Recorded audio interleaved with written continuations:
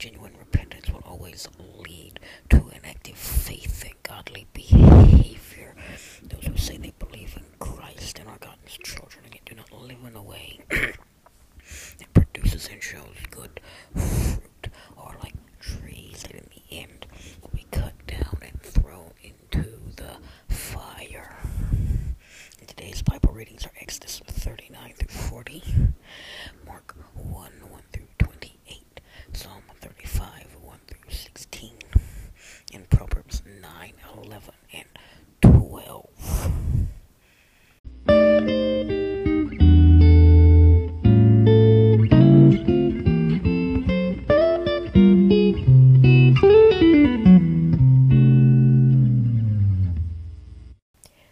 Hello and welcome, my faithful and loyal readers and listeners. Welcome to day 46 of Through the Bible in 1 year. And today our focus is going to be on Mark 1 through 28. So among the four Gospels of Jesus Christ, Mark is the shortest, but at the same time very complete account of the beginning of the Gospel about Christ Jesus, the Son of God, which is a direct quote from Mark 1:1. While the author is not identified by name in the book itself, the testimony most agreed upon by the church throughout its history has been that John Mark was responsible for writing it. This man grew up in Jerusalem. His mother's house had served as a meeting place for early believers, which is Acts 12:12.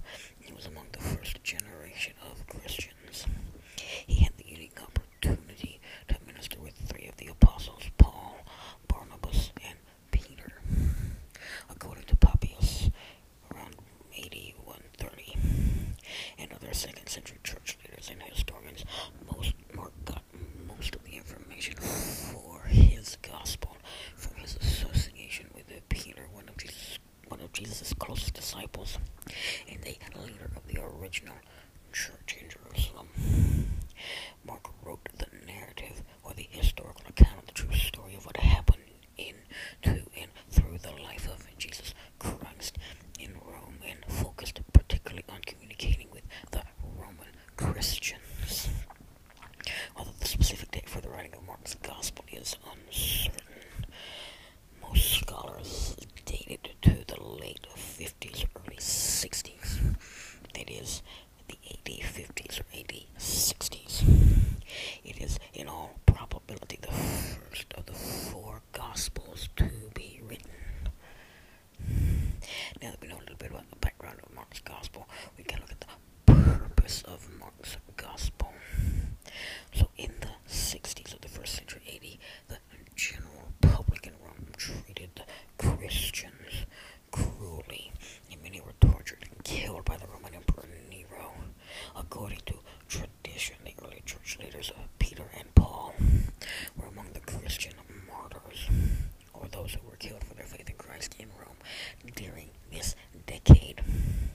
As one of the church leaders in Rome, John Mark was inspired by the Holy Spirit to write about Jesus' life in anticipation of, or as a response to, this time of persecution.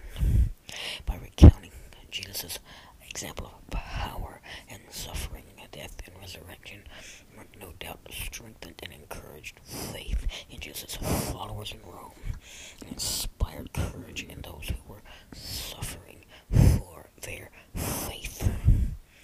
So with that being said, there are four major features that characterize Mark's Gospel. The first of these, it is a gospel of action, putting more emphasis on what Jesus did than on what he said. Mark records 18 miracles, only 4 of Jesus' parables, not including parable-type statements.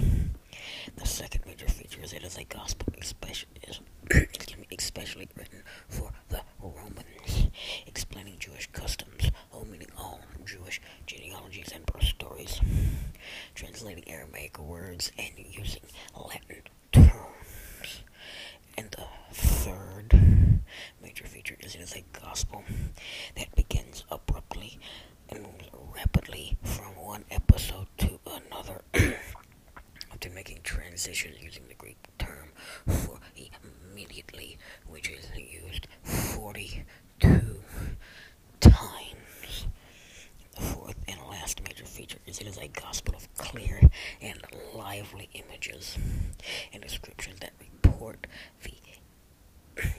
the events of Jesus' life with a direct, brief, complete, and artistic style of a skilled writer.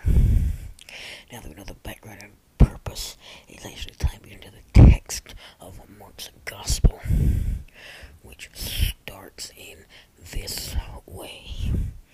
Beginning with the good news about Jesus the Messiah, the Son of God, as it is written in Isaiah the prophet, I will send my messenger ahead of you, who will prepare your way. A voice of one calling in the wilderness, prepare the way for the Lord, make a straight path for him. And so John the Baptist appeared in the wilderness, preaching a baptism of repentance for forgiveness, for the forgiveness of sins. The whole Judean countryside and all the people of Jerusalem went out to him, confessing their sins. They were baptized by him in the Jordan River. John wore clothing made of camel's hair with a leather belt around his waist, and he ate locusts and wild honey, and this was his message. After me comes the one more powerful than I, the straps of whose sandals I am not worthy to stoop down and untie. I baptize you with water, but he will baptize you with the Holy Spirit. That's Mark 1:1-8. As we said in the introduction, Mark's Gospel begins abruptly.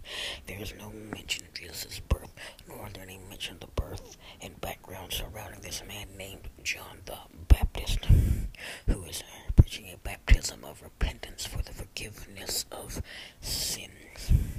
And what is this baptism of repentance that John is talking about? And why does Mark start his Gospel in this way? So repentance is turning toward the opposite direction, or making a complete change. In spiritual terms, in relation to God, it means to admit one's sin, turn from one's own way, surrender to God, and begin following his purposes. John's New Testament message, which focused on repentance, was much like the preaching of the Old Testament prophets. John's practice of baptizing those who came to him in repentance was so characteristic of his ministry that he became known as the Baptist, or the baptizer. The word translated baptize here means to immerse. John immersed people in water as an outward sign of inner spiritual cleansing, which was relevant only if a person had truly turned from sin and devoted his or her life to God. The baptism was not the main issue in receiving forgiveness for offenses against God. It was an important act, but only symbolic of a person's heart commitment. True repentance is what enables a person to receive God's gracious gift of forgiveness through faith in Jesus Christ. After Jesus' death and resurrection, baptism became more important because it was a sign of identifying with Christ in his death, burial, which is the being immersed in the water, and resurrection, rising up to live a new and spiritually transformed life.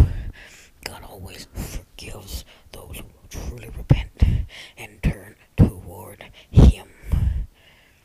So everything we have just discussed answers the question of what is this baptism of repentance that John was bringing and talking about. But it does not answer the question of why Mark chose to start his gospel in this way. And the answer to that question is there had been no prophet in Israel for centuries. In other words, since the time of the last Old Testament prophet Micah, around 420 BC. So John's ministry drew a lot of attention. As a result, there was a general spiritual awakening, which is a heightened interest in spiritual issues and renewed devotion to God in Judea and Galilee. Israel's spiritual climate particularly changed among the common people, helping to prepare the way for the full revelation and ministry of God's Son, Jesus Christ. Now we come to the very last verse in this opening scene for Mark's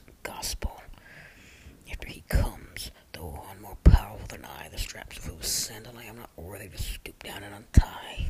I baptize you with water, but he will baptize you with the Holy Spirit.